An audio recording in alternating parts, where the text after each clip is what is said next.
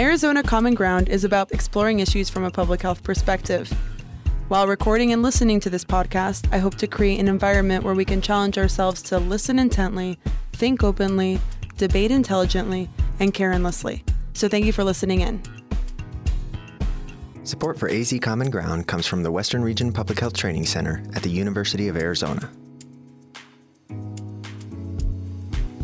Hi there, welcome to Arizona Common Ground. Today we will be speaking with Senator Bradley from LD10 in Tucson, Arizona, and he's going to walk us through Senate Bill 1264, Arizona Community Schools Pilot Program. This is a bill he shepherded through the legislative session in 2019. Through this journey, we will learn about the modern-day four horsemen: poverty, violence, substance abuse, and mental illness. He says that constantly when he runs into issues, he sees those modern-day horsemen. I hope that during this episode, you listen to Senator Bradley's philosophy on working with others and the many mechanisms in which to find common ground. As this is the last episode of the season, we will describe what the end of the legislative session looks like, what sleep deprivation does at this point in time after you've been up for multiple hours and multiple days, what high stress levels can do to legislators and how we make decisions. And we discuss an actual example of 31 and 16. We lived through what sine die is and the end of the legislation. And more than anything, it reminds us not to give up. So listen in, keep your mind open, and I hope you enjoy this episode. My name is Will Humble. I'm Deb Gullett. I'm Cherie Stone. This is Lucha. You are listening to AZ Common Ground. Most of us, when asked, have very similar views about healthcare. We want it to be affordable and accessible. The controversy comes around how do we make that happen?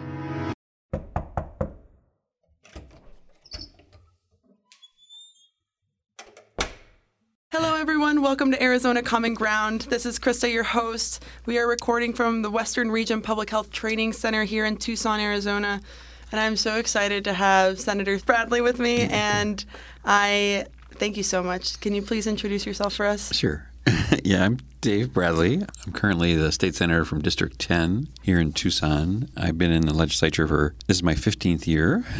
And wow, that's incredible. And my current role is minority leader of the state senate. My background is child welfare and behavioral health. I've been in that field for about 40 years, roughly, as a therapist, as a program administrator. I was an administrator of a psychiatric hospital. I ran a child welfare agency for about 20 years, and then spent the last few years while I'm in the legislature as in development at a larger agency here in Tucson. So personally, I have 4 kids and 8 grandkids, and congratulations. I spent 8 years in the Navy, so prior to all that, and grew up in Phoenix for the most part. And I've been in Tucson since 1980. So I don't know if that covers. I think that makes you a Tucsonan. Yeah, it's good enough. Yeah. Well, thank you for coming and spending time with us. My pleasure. I'm looking forward to speaking with you, especially in this last episode where we're discussing and doing the best we can to understand how the budget realm works. And when we're looking at how the bill passes, we're almost at the last end. Mm-hmm. And so that's where we're talking. We're trying to figure out. We just learned in the previous interview how the system kind of works and how it's not just one bill, how there's multiple bills that are part of burbs, and then how that plays a role. So then when you vote, you're not just voting on one thing. It's almost like a million things packed into one. And so I was hoping you could help us digest that a bit through some of the work that you did this past legislative session. And I mentioned it before, but I'm going to bring it up again for our guests because I was reading it and I was fascinated. And something that we were told before is if we have an idea that we are passionate about and we want to see it become a reality, it's almost like we have to figure out where the funding is coming from before we even pitch the idea. And that's really difficult, of course. But we did learn that usually through pilot programs, that is a good way of showing, hey, this is something that was tried, executed, and it showed these type of results. We think if we expand it to greater Arizona, these could be the benefits, but it's almost like doing that proofread beforehand and hopefully having that help smooth sail the process. So having said that, can we talk about SB 1264, which is the Arizona Community Schools Pilot Program, and can you tell us a little bit about that? Sure. Yeah, it's a bill that I've been proposing to the legislature for about 4 years, somewhere in there. Oh, my goodness. And the community schools is not a new concept at all. It's been kind of in play throughout the country for the last 20 plus years probably. In some communities, it is so entrenched. For instance, some of the New York school districts hire a community schools director at the same time they hire a principal, and they're equal kind of authority in the school system. The premise of community schools is that, and I try to make it as simple as I can. Oddly enough, you cannot teach children who are not present. I don't know why that is. It's a mystery to me. If they're not there. If they're not there, they're really hard to teach. Yes. And so there's a plethora of reasons why kids won't show up to school. Mm-hmm. Kind of one of the little trick questions that I ask people sometimes is, gee, what's the leading cause or reason for kids missing school? So people struggle with various things or say, hypothesize various things. But the answer is tooth decay. And it's oral health is the answer. Oh my goodness. So having access to a dentist improves school attendance. Voila. So that's just one thing. Yeah. So that's we can walk through the challenges, particularly in poor areas where parental support may be more difficult based on one's socioeconomic conditions and engaging in the school and all that kind of stuff. So, behavioral health issues, if you are, what we know about brain development is that it starts intra-womb and goes from there. And what we've learned about trauma and its effect on the brain, that a child who witnesses abuse doesn't even have to be physically or abuse themselves directly, but watches it happen when they're little, has a different brain than a child who hasn't seen that. And so there's all these factors that come into play, oral health being one, behavioral health issues, mental health issues, genetic issues obviously come into play, socioeconomic conditions, poverty, violence, substance abuse, and mental illness, which I refer to as the four horsemen of the apocalypse, the modern day four horsemen. They all very well said. They all wreak havoc on our schools and our kids. My background's child welfare and behavioral health. And so I've been working with kids in the foster care system for many, many years, and kids who show up in juvenile justice or the mental health systems, and sometimes all three. And so, when I came over, I was in the House for 8 years and was on health all those years. I didn't get on education until I came over to the Senate back in 2013, I guess it was. And guess who I found in the school system? The same characters, the same people. There they are again. So in the evolution of the problems in Arizona, we were hit very hard by the recession in 2008. And we cut off services up front. And those of us who knew what the ramifications of that would be basically said, you're going to pay the piper. And the piper came back. And when he came back, he brought his four best buddies, the four horsemen, and they wreaked havoc. And so the number of kids in the child welfare system doubled in about 3 years' time because we cut off the front end of service prevention. So the same principle applies in schools. Is, doesn't it make sense to get ahead of a problem as opposed to waiting for it to manifest itself? So once a kid starts missing school, we know that the trajectory of their lives begins to deteriorate accordingly. So if it's an oral health issue, who do you think about when you have a toothache? Now, while you have that toothache, let's do some math. By the way, let's have you cooperate in school. Let's have you, And so, hey, my tooth hurts. I'm getting the heck out of here. Goodbye. And the kid doesn't maybe necessarily articulate that. But that's what they're thinking. No way, Jose. I'm out of here. So, and since when those absences start, that's when we know they start to miss things. So even if their oral health issues are addressed maybe at some point, and they come back, but now they're 3 months, 3 weeks, whatever, behind, and they get made fun of, blah, blah, blah, and so bullying, all those things come into play. So, it's a domino effect. Yes. And it doesn't have to be necessarily an oral health issue. It's just that absenteeism, whatever the cause is. We know that the trajectory of kids who miss school, then by the time they get to middle school, they're so far behind, it's get me out of here. If they do stumble their way through that, they oftentimes don't show up in high school. Sometimes the 8th grade graduation of about a fifth of the population is the last graduation they will ever attend. Wow. So, the goal of community schools is to address all the many factors that come into play on this issue of attending school. I put it crudely as keep the butts in the seats. One's butt must be in a seat. And presumably when your butt's there, the rest of you is there. And so it's a better way to educate them than when they're not there. Yeah. Right. So that's the goal. So the notion that we actually need a pilot in Arizona is pretty, I would assert that we don't really need one, but the only way to get it communicated to my colleagues in the legislature is, as opposed to trying to do some full-blown program that I think would pay for itself in short order, let's do a pilot to prove it. So this was a strategy. Yeah, it's a strategy to get the notion understood by a member. So, over the years, I was able to get it through committee. At one point, I couldn't get it to the Senate floor because the Senate president at the time refused to hear it. I never really got him to tell me why he wouldn't hear it, but I think he thought it was a communist plot something that we were going to bring to schools the things the parents should be doing and all that kind of stuff. Blah, blah. I said, well, if your parent's in jail, it gets tough to be able to do that, but let's talk about other things. So this year I was able to get it through the Senate. Basically the same proposal. And the proposal is basically 3 pilot projects. One, the thought was 1 in Pima, 1 in Tucson, and 1 rural. That's minuscule as to what there is. I've had some foundations in Phoenix funded an assessment of community schools in Arizona currently. So they exist in some form. The dilemma that all of them have is sustaining funding. Is having a person in the school whose this is their job, is to bring resource to the school, to bring oral health services, to bring behavioral health services, to bring job services, to help people sign up for Medicaid or food stamps or whatever to sustain them, because it's their mobility. Even in TUSD, the mobility.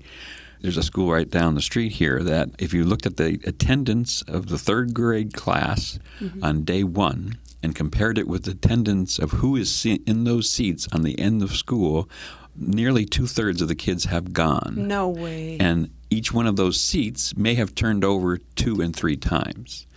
So, wow. When you have that kind of mobility, when poverty is, when people go to sign up for an apartment, they get 1 month free, for instance, if they sign up for 6 months. Well, 6 months comes, out they go.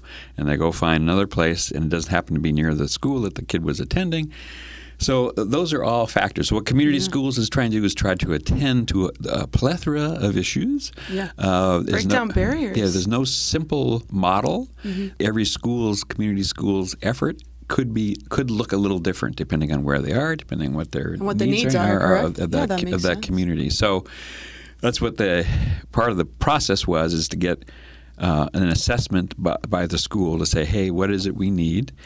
Typically, it's having at least one person whose sole job is to find these resources. It's not to create new resources. It's not to make a new program. It's not to say, hey, we need mental health services. Let's go hire a counselor. No, it's to go, what's available in our community? Who is doing this kind of work? How can we bring them to the school, give them space to operate out of?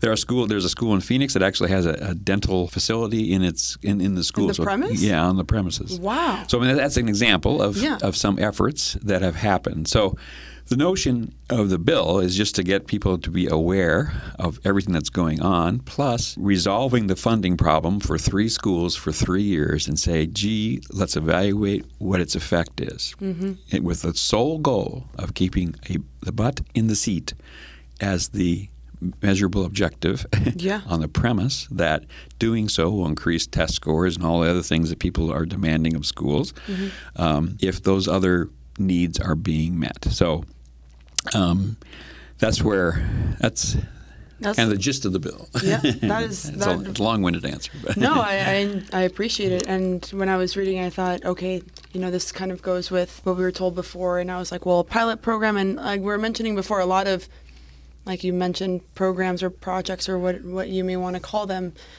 they would pay for themselves, and you can literally do analysis and see, and you can measure these outcomes. And to some of us, when we're not in Phoenix, it seems like no-brainers. Like you mentioned, there's all these factors, and if you just address one, it might still not stick. You need all these different factors to be addressed and to work together. But then I thought, okay, it's a pilot program.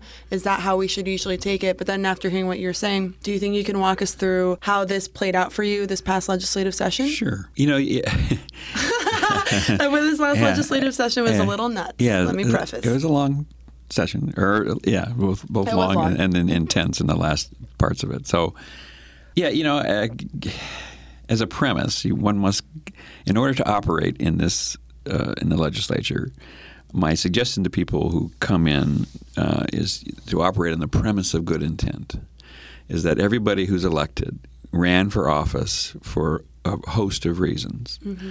And some of those reasons, may not sit well with myself or somebody else, a person who has determined that God has sent them to run for office to stop abortions, for instance. Yeah. There are people who that's their main reason for running for office. They get elected to the office. And so to step back and assume good intent sometimes is not the easiest thing to do. Sounds very difficult. What I would suggest is that taking the other route is to assume that there's some nefarious going on, takes you down a path from which you can never escape. You can never get off that train. Once you get on it, it's very, very difficult to get off. If you're always going to question somebody's intent about everything, then everybody becomes the enemy, or that person becomes the enemy, and you're trying to figure out, they're trying to trick me now, whatever. No, I love that you said that. And that's what I was told when I first started, because when I saw legislators, when I was up there this past session, everyone was working so hard, and what you said is so important, is expecting the best out of people, because it's only by doing that can we actually maybe get those colors out too. Yeah, sure. So, and it doesn't mean you're naive to, what people may or may not be doing, but to spend your time trying to figure out the mystery is, in my mind, a waste of time. So, the use of the word common ground is essential in order to get anywhere. You can't get the higher ground until you get to common ground. So in order to get the common ground, you have to come out of the underground. And the underground is fraught with all kinds of mysteries. And so you can spend your time in the underground trying to dig your way out because you are the only person who knows that everybody's intent is whether this, that, or the other thing. It's a trap. You'll keep digging. You're going to keep sinking. You're never going to get the common ground. To get the common ground, I'm going to assume good intent. And so the way that I have tried to do that in my career is that it is rare. You've heard the expression, it takes a village to raise the child.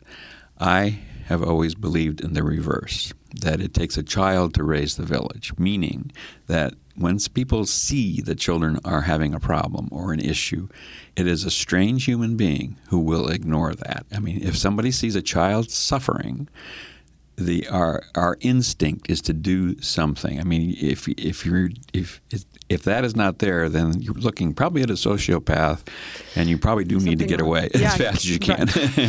But typically, no matter what somebody's background is if a child is suffering, I'm going to do something. I'm not going to let it go. So that's been my premise of operating since I've been in the legislature. So trying to find common ground for me has always been, let's talk about how this affects kids. So I can get anything back to kids: health care, education, transportation, water, utilities, and you name it. Yeah. and I can get it back to kids in 3 or 4 questions. It's not that hard to do. And so my suggestion for many people is find that common ground topic and then do your best to assume good intent and to engage people. So over the course of my career, I've been able to get very, very, I don't use the term conservative as a pejorative, as a criticism of somebody. When somebody uses that term about themselves, my question to them is, what is it you're trying to conserve and how can I help you? So it's like, where I love it. That's so genius, mind-blowing, so simple. What is it? What value? What's important to you? Okay, whatever that is. What's driving this word conservative? Okay, for you, and because going back to old this or old that. So what is that, and how do you define it? And how would you recognize it? And what are its parameters? And all that kind of stuff. Get people to think about their use of terms. So, I don't know what liberal means. I guess people think of me as a liberal. If they need to do that, that's fine. A liberal if you go back philosophically, a liberal is what would people now call conservatives. So it's like, I don't know. So what I try to do is find common ground. What's working? What's the role of government in this situation? And there's often a difference. There's a perception or belief that, hey, a conservative approach is to have minimal government involvement. Okay, so with that approach, are you going to help or deal with this problem of children in this, whatever the issue is, suffering or having something prejudiced against them. Yeah, being in this condition, what are we going to do about it? And so if government doesn't necessarily have to play the major role, but how do we deal with it? So help me out. That's such I love the framing. It's true because you're saying, okay, well then what do we do? You know? And so, oftentimes, the conclusion that we come to is that either we seem to have a power when we do things together. Oddly enough, the more independent we operate, the more difficult it usually becomes. So, government's role for me is like, okay, is a way for saying we as a community recognize this problem. We as a community are not going to turn our backs. We as a community are going to seek resource. Well, where is it? Well, philanthropy. Okay, fine. Let's go chase philanthropy. How long does that last? How much is that money? People say, well, gee, the churches should be doing this, or the religious organizations should be doing this. If you took the budget of the child welfare system and took every religious facility or organization and entity, church, synagogue, mosque in the state of Arizona, each one of them would have to contribute somewhere between $50,000 to $100,000 a piece to even get to halfway to providing for the services that the Department of Economic Security provides. So that doesn't seem to be the right avenue. No. Although if that were to happen, that would be great, and then we would use those resources, but we would still have an enormous problem. So now what do? There's this thing called taxation. And taxes, as I think it's all run to homes, taxes are the price we pay for civility. So if civility includes taking care of kids, and we see the need, now what do we do? It's just, you just follow the trail. Yeah.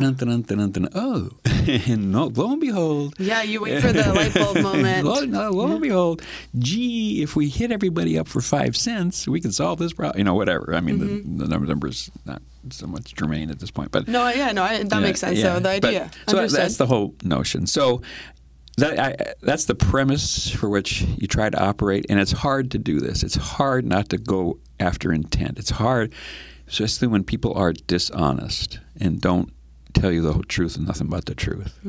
And it's a tendency to attack, a tendency to fight back. Okay, the hell with them. I want to treat them like they treat me. Okay, here we go. Yeah. And when you get on the train, like you said, you start digging your own hole, and you're underground again. Yeah. And there goes common ground. And you're never getting higher ground. And so, in the end of the session, it doesn't always bring out the best in us. But, I'm reading this book, Brain Rules, and I would advise everybody to read that book. It's a fascinating book. I met the author the other day at a conference in Washington. What is it called? Brain Rules. Brain Rules. And he just talks about, I'm forgetting his name, unfortunately, but he's talking about the development of the brain and what affects how it's affected by so many different things and how we end up being the way we are. And one of the things he talks about is sleep deprivation and how its effect on people and how, all the things My eyes are getting big because I am thinking about all the legislators that I saw at the end, and everyone was so exhausted and sleep deprived. Yeah, he's done research for years and years and years and repeated the research and has proven it over and over again that sleep deprivation affects judgment significantly. The front part of the brain. When sleep deprivation hits, that's when your judgment goes out the window. And there's been bazillion experiments proving it over and over and over again. So what do we do in the legislature when at the end of the session? We get sleep deprived because we spend their 18, 20-hour days. When you go home, you wake up at 2 in the morning and go, what about this? I forgot something. I forgot something. Or your phone is ringing because something happened and you have to get back to the Capitol. And what he's proved, the Brain Rules guy has proved that the purpose of sleep is not to rest necessarily, because your brain never shuts down. But what your brain does when you're sleeping is help resolve the issues that have been presented you during the course of the day. And it reviews sometimes 1,000 times, and you're not conscious of it, over and over and over again, the solution or the issues that you are facing. And oftentimes you'll wake up with, hey, that's what I got to do. And the reason that that's happening is your brain has not gone to sleep and said, night, see you in the morning. It was working hard. It's working all night long, typing away. It's like, oh yeah, there it is. It was doing this Google searching all night long. So, found it. So anyway, but what we do in a legislative session is we promptly ignore that rule and So, and that's not the staff. It's not just the members; it's the staff included. And we try to produce at the end of the game, at the end of the day, a budget, which is the main reason we are sent to the legislature to begin with. All the other things are fluff. Our only mission, our only directive from the Constitution is come up with a budget by June 30th. Yep. Everything else is superfluous in a broad sense. I don't mean to say I understand. Those are not important things that come up for us. But anyway, so that was the environment that we set up over and over and over again, and this time was a little more contentious than before.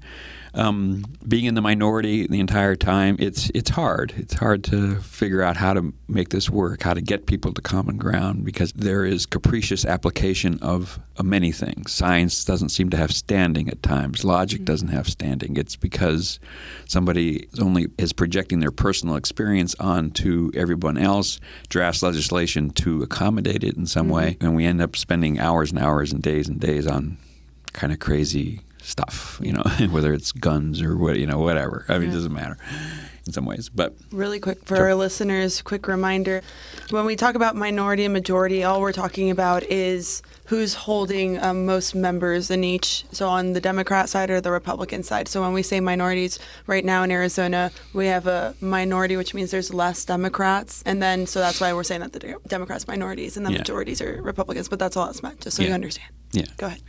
And the Republicans have been a majority since 1964 or so in the legislature, with a couple of exceptions. This session, because of issues that were brought up by individual Republican members, they teamed up with the 13 Democrats in the Senate and basically, for all practical purposes, shut the Senate down in terms of being able to achieve anything. Because in order to get something out of the Senate, it takes 16 votes. 15 is not good enough. Mm-hmm. So we were a team, for a long period of time. And there were attempts to knock us off from each other. Individually with Senator Carter, individually with Senator Boyer, and then with me leading the 13 Democrats. So, and there, when the feeling as things were going on and they were not getting anywhere with Senator Boyer, Senator Carter, they came to me and said, gee, what is it you want? And if you will abandon them, we'll get you this, this, and that. And my response to that was, it was a line, I forget the poet's name, but the line is, I could not love you, dear, loved I not honor more than you. So I said that to the person who made me the offer, who was a friend That's so eloquent. As a friend of mine. And Great way to respond. I said, we're often in this position of, there's another poem. It's Shelley, I guess. I'm not sure who this is. No, take your time.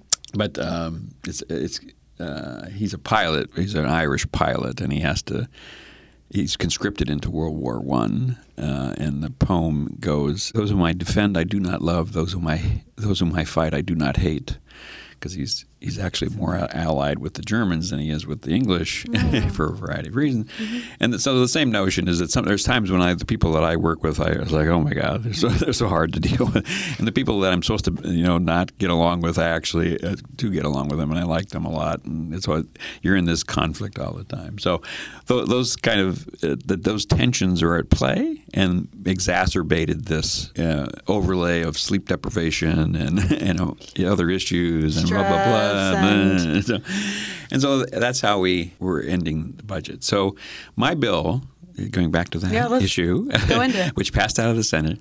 Unanimously, by the way. Usually there's 30 people. So 30 people in the Senate. There's one person missing. But it passed 29-0. So everyone wanted it. Yeah. Went over to the House, and I got the appropriations, and it barely got out of appropriations by one vote. So I knew in the politics of things that the reality of it making it through the House was in jeopardy, and so I decided at that point that I would try to get my bill put into the budget separately, because I knew that the governor was supportive of my bill. For a variety of reasons, mm-hmm. and that's where we headed. So, but in this process, going back to the 2 weeks issue and the fact that the Senate's at a tie, and the bill is back into the budget. May I ask a question? Yes. How could you get this into the budget if it didn't pass as a bill, though? Yeah, it doesn't necessarily. The budget is a creative beast. Explain it to us. Yeah, the end is the end of the game, and it's a series of bills. There's the feed bill, and the amount of money, there's the monies that are being allocated throughout the state. The state budget that we pass out of the legislature, I think this year was $10.6 billion or something like that. Mm-hmm. That's not. The state budget is actually about $35 billion, and the rest of that money comes from federal monies, from fees, and other things. Mm-hmm. All we pass is about a third of that, roughly. And of the 10 or so that we pass, about 7 or 8 of it is already dictated by previous law, by initiatives, by other things like the Medicaid monies. And it's already allocated. It's almost like when you're going back, you're like, what makes the whole Arizona system go around? This needs this. So a lot of it's already allocated. Yeah. And so in reality, we're actually talking about $3-4 billion, which is not chicken feed necessarily, but it's in the scheme of the budget, it's not obviously the majority of it. So those are where the variables lie, and that's where we argue about do we put this into prisons? Do we put this into schools? Do we put this into transportation? Do we put it into education, water, healthcare? Where is this money going to go? And so we debate all those things all during the session. But in the end, the final product is ultimately the budget bill. So some of the things and my bill had money attached to, is about $750,000, which in the scheme of things is a nothing. It's a and it would make it from when we're talking. It's a rounding error from a budget perspective. And so there's many other bills that are in that same vein. So what happens with bills that pass out of one house or the other, sometimes they show up in the appropriations of the other body, and whether they pass or not, sometimes they're not even heard. They're just kind of put in a box over here. And when we're going to do the budget, we go back to the box and say, oh, these things passed unanimously, or this barely passed, or this didn't pass, or whatever. Is it the same box for both chambers, or does the Senate have its own box in the House? Ultimately, it comes to that. Got it. But initially, it may be separate. But when it comes to the negotiation of the final product, typically the majority in the House, the majority of the Senate, which means the Republicans in this case, put their budget together, often with zero feedback, zero requests, zero interest from what the Democrats think about anything. So there's no because I know there's caucuses for each party, but there's not again, this is me dreaming common ground, right? What happens? I know there's some behind the scenes stuff, but nothing publicly with both? Having a meeting and discussing that together, almost like a stakeholder meeting when it's open? No. Got it. No. So that happens mostly behind closed doors. What typically happens is they know they have the votes, and then away they go. So they dictate. It doesn't matter what, in this case, the Democrats think, because they have 16 and 30. The magic numbers are 16 in the Senate, 31 in the House, and 1 the governor. So if they have that and they know they have it, away we go. And we can scream and yell and pound the table and do anything we can, but that's all very nice, but that's not going to have any effect in the final product. So this year, remember, we were talking, in the Senate, we had this 15-15 tie. And so you got to get to 16. 15 is not good enough. And so that's why all the consternation, the back and forth, the threats, the attempt to take us away from each other, to break us up, say, hey, Mr. Bradley, if you will agree to this, we'll give you this, and if you dump Senator Carter and Senator Boyer, and that's where I came up with I could not love you, dear love, did not honor more than you. So, so was this bill in the box? Yes. And so for a time being, yeah. And then once the budget talks happened, that's where 15-15 happened. That split. Mm-hmm. And then where are we with the bill then? The bill's still in there. Okay. In negotiation, it's part of it. As things heat up and there's frustration coming, people are losing sleep, judgment's going, here we go. Mr. Bradley, what's your story? Why aren't you agreeing to the rest of the budget? And because there were agreements made with Senator Boyer in particular, we said we can't do that until that is resolved. And so there was a statute of limitations on sexual abuse primarily was his. And he made it clear that he would not vote for the budget until that was dealt with. And so I would like to also tell the public that this was a very, very difficult and emotional bill. And if you have time, I highly recommend going back to azledge.gov. You can actually see all these hearings that happen live and hear the testimonials of the people that experience the child sexual abuse and why they think it's so important to increase the window. And it kind of paints a deeper picture on why we almost had 2 champions say, you know what, no, we're not going to vote on this. We need to get this in the budget. Yeah. Or the budget won't pass until this is dealt with. Exactly. That's kind of basically, Thank you. how it was. So, and again, we're talking about people. We're talking about maybe good intent. Well, here's an example where it was difficult to sustain that theory when the majority leader of the House realized that they weren't getting anywhere. Suddenly, my bill disappeared. It was pulled out of the budget separately. So that was a message to me personally. This is the bill we were talking about right now, okay? Yeah. Just letting the Community public know. schools bill. Thank you. Yes. So it was pulled out of the budget completely. And so there was much consternation about that and some other things.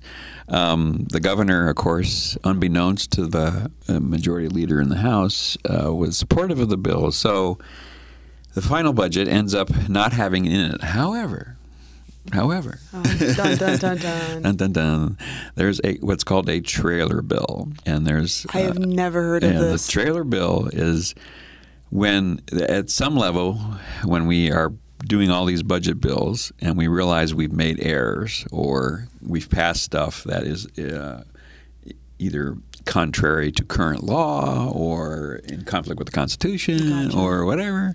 There's this trailer bill which comes to fix some of those things. So lo and behold, at the bottom of the ninth, on the last night, the last bill in the legislature. Are you serious? Wait, this is true. Like the last night bill. Wow. Comes to the House Senate first, and it passes out. It had the community schools back in. It had some money for Boys and Girls Club. I can't remember what the criteria was, but it was in there, and a few other things. It passes out of the Senate 26-4, something like that, 24-6, something like that. Goes to the House in their last bill of the night at 2 a.m. Oh, I'm shaking. I got heebie-jeebies. Gets in there, gets put up on the board, and it appears that people misunderstand. In order for a bill to be germane, or it has to be somehow connected to one of the budget bills. It's called a bridge. You have to have a bridge to it. So the bridge in this case was the money that was being sent to the rainy day fund. The governor demanded all along that he wanted the rainy day fund up to $1 billion. So we objected to that. We thought, the rainy day is for when it's raining. And our thought is it's raining on schools, it's raining on the child welfare system, it's raining on the rainy day fund means it's like an emergency fund. Just a backup for our listeners. Go ahead. And so we had long arguments about that. Yeah. And so to get to the end, in order for this bill to be germane to the budget, it had to have this bridge. So when it went over to the House that night, is the last bill, the last thing that happened. It goes up, and it gets 56 no's and 4 yeses. So most of the Democrats, most of the Republicans vote against it. So the Republicans vote against it because they're upset that this is just more money going out to placate Senator Carter and other people. The Democrats think that because they didn't get briefed quick enough. Oh, no way. That the bill has something to do with the rainy day fund, and we were objecting to the amount of money going to the rainy day fund. So in mass, the bill goes down 56-4, 54-6. Oh my gosh! After all of this, so there is one last hope, and that's called reconsideration. Oh my goodness! So I'm texting the leadership on the other side, and I'm not a happy person. And you're exhausted, and you're sleep deprived, and so probably haven't eaten. Some of those words began with an F, and so like it's what? Like, what are you doing? And blah, blah, blah, you idiot, blah blah blah. And so there's one last attempt to reconsider. The majority leader, my friend who pulled this bill out of it, makes an alternative motion to sine die. The sine die is definitive. Sine die means the end of the session. That's actually Latin for sine die, without day, without. Yes. That's what it means. At the end, it was like closing. Yeah, we're done. But it's been always referred to as sine die. So he makes the motion to sine die. There's a voice vote. it's accepted and the legislature is shut down, and that's the end of the story. What?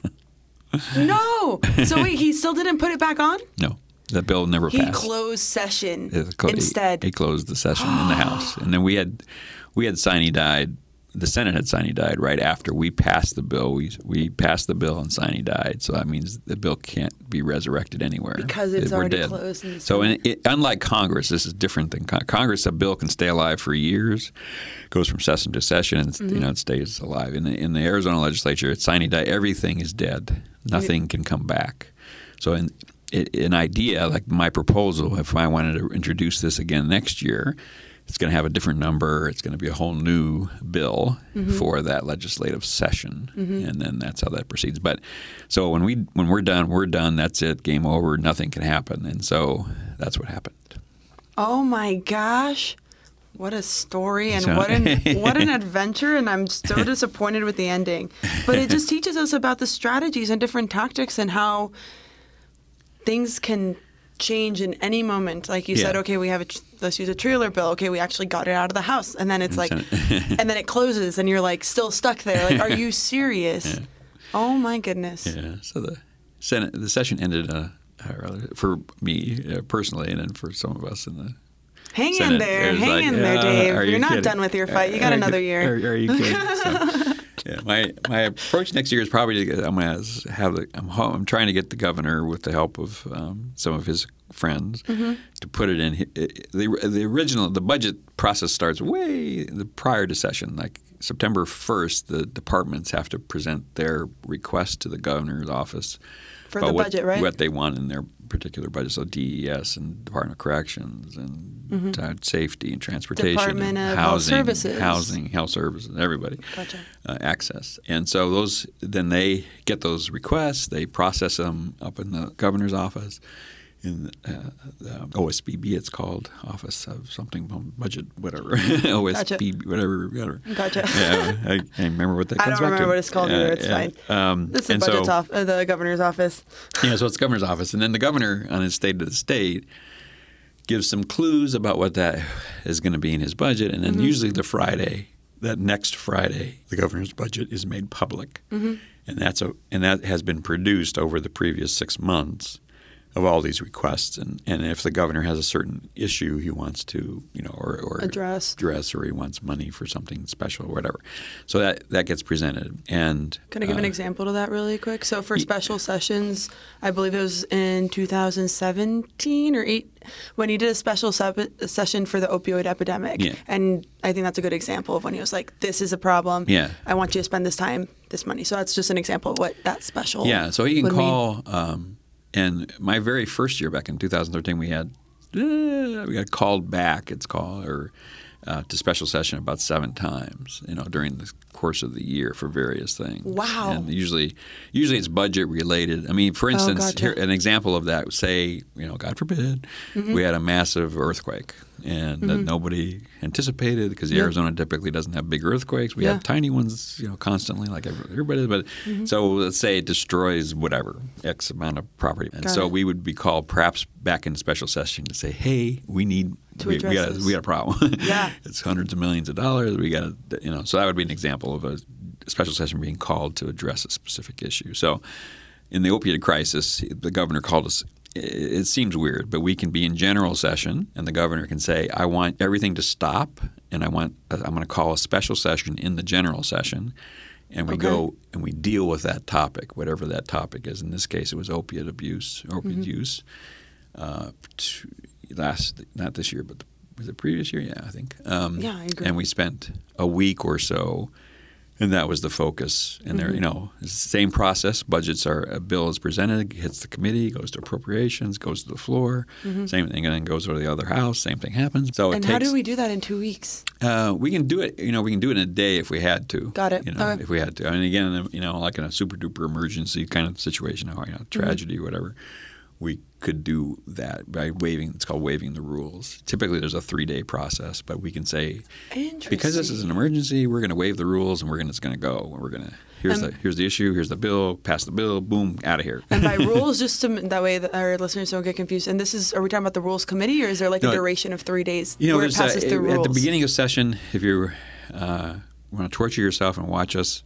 It's so good. Make popcorn. Just do it. And the first day, we accept the rules of the Senate and the rules of the House. The rules actually are a tad different in both houses. Minor things. In the Senate, you have to post agendas 48 hours before the hearing and all that kind of stuff. Right. Yeah. So there's special rules that are waived. That can be all waived in an emergency. So that's what happens typically. Thank you so much for this amazing descriptive. Yeah. I loved it. If there's, can I take us back for the last question? Sure. What recommendations do you have to not just Arizonans, but to people that, may not know their government structure as well, but they have a lot of issues? It's almost like we're in a time where it's difficult to stay positive and to not give up and, look for the small wins and kind of just keep going and figuring out how to address things with a certain political climate. But what would you tell the greater public about finding common ground and not giving up? Yeah, I think it is difficult. Especially in this day and age, there's instant assessment and judgment about everybody. You can make a mistake, you can say the wrong thing, and you will be, in short order, you will be hammered by every other social media, whatever. Mm-hmm. That's not going to change. There's no way to say, hey, I have an idea, let's stop doing that. That's probably not going to happen. No. But in terms of what you choose to do and how you behave is always in your hands. It's always you. As a therapist person, I work with people that have had horrible, horrible things happen to them, from abuse to trauma to all kinds of things. I ran a program for pregnant teens, and I had 5 girls from 5 different families who were present. They were in the house. They saw their father kill their mother. They saw it. God. They saw it. And so recovering from that, that level of trauma is very, very difficult to do. And I take that extreme example because, if I were to follow the trail of those 5 girls, some of them were able to do it, some didn't. Some ended up taking their own lives. Some, ended up in making a series of bad decisions, ended up in prison, or ended up in situations that were very, very bad. But nevertheless, there's the resiliency and the power at some point to say to yourself, so now what do I do? Now what do I do? No matter what it is, no matter how horrible, there's a point where you have to say to yourself, so now what? Am I going to let it control me? Is the next decision I'm going to make going to be a function of that, what happened to me? Or am I going to say, maybe is there another option? So when I hear stuff about, this person's done this and this person, it's easy to get cynical. That the president has an uncanny ability to set this in motion. It's just very hard to deal with somebody like this who repeatedly does stupid things and says stupid things, and to be optimistic about how do we overcome this. You can't be dictated by it. You have to say it is what it is. People are going to respond the way they're going to respond. So now what do I do? What do I do to make this situation in front of me better? Yeah. And and part of being a human being is, the key is always relationship. We always function in the context of relationship. There's, you don't know there's anything wrong with you unless you're in relationship with other people. That's the only way you find out. So the key then is in the context of my relationships, in order to improve them, what do I do next? What do I do next? And then that goes out, to one's family, one's community, one's neighborhood, one's city, one's county, one's state, one's country, one's world.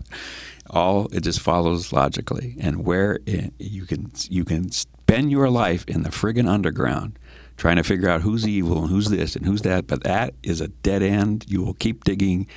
Maybe you'll come out on the other side of China and things will be okay, but not likely.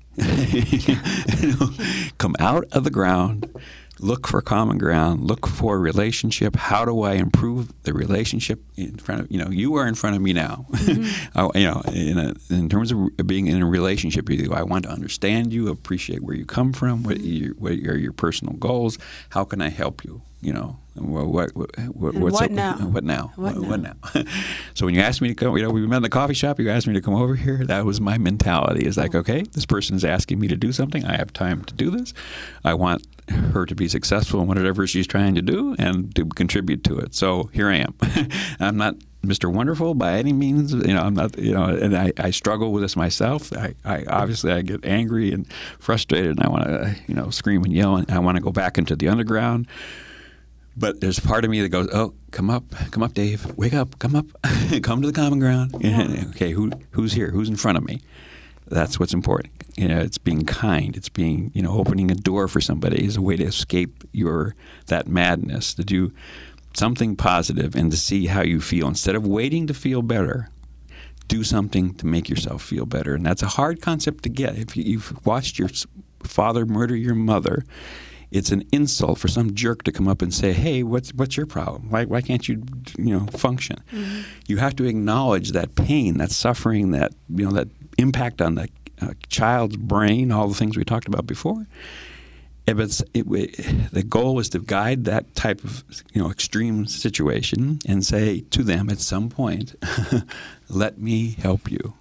Let me show you that there is another way, that you're not a victim forever. You don't have to be victimized and repeat this over and over again. You can say, I'm going to do something different. And what is that? And trying to figure that out. So that's a long answer to your question. I appreciate it. And I would like to close with saying sure. that,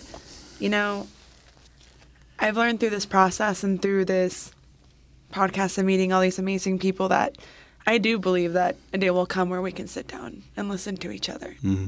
I do. Yeah. And with that, thank you guys. Thank you so much for listening in, ladies and gentlemen. Senator Bradley, thank you so much for your time. My pleasure. Just in time for a quick recap of today's episode. So we learned that if a bill makes it out of the House or the Senate, they're put in a box. And once the budget process begins, they go through the box to see what passed through appropriations. Just because it made it to the box does not mean it's going to be put into a bill, as we mentioned a blurb from the last episode. At the end of it all, we learned that during the budget process, sleep deprivation plays a big role in levels of stress and communication and can lead to sometimes just dropping the ball. And we also learned that Senator Bradley's philosophy on working with others has to do with holding them at face value, not worrying about the negative behind the meaning of what they say or worrying about a double meaning. No, he says to hold them at face value. We should work with each other. We should help each other. As he mentioned, when someone comes to him and they say they're conservative, he doesn't take it in any negative or positive connotation. He simply says, what are you trying to conserve? And how can I help you? And by changing that perspective and creating that frame, we can not only listen to each other, but it allows us to create a dialogue between that. So it immediately creates this area for common ground and this ability to talk back and forth and discuss things because it's coming with the intent of helping. So ladies and gentlemen, I hope that if you learned something from this series, I hope that it empowers you to know the legislative process, when and how to get involved. It should show you that you have the power and the voice, and all you have to do is use it. Let's collaborate, let's find common ground, and also let's listen intently, debate intelligently, but most importantly, we need to care endlessly. Thank you everyone for your time. It was such a pleasure to do this project for you. Thank you, bye-bye.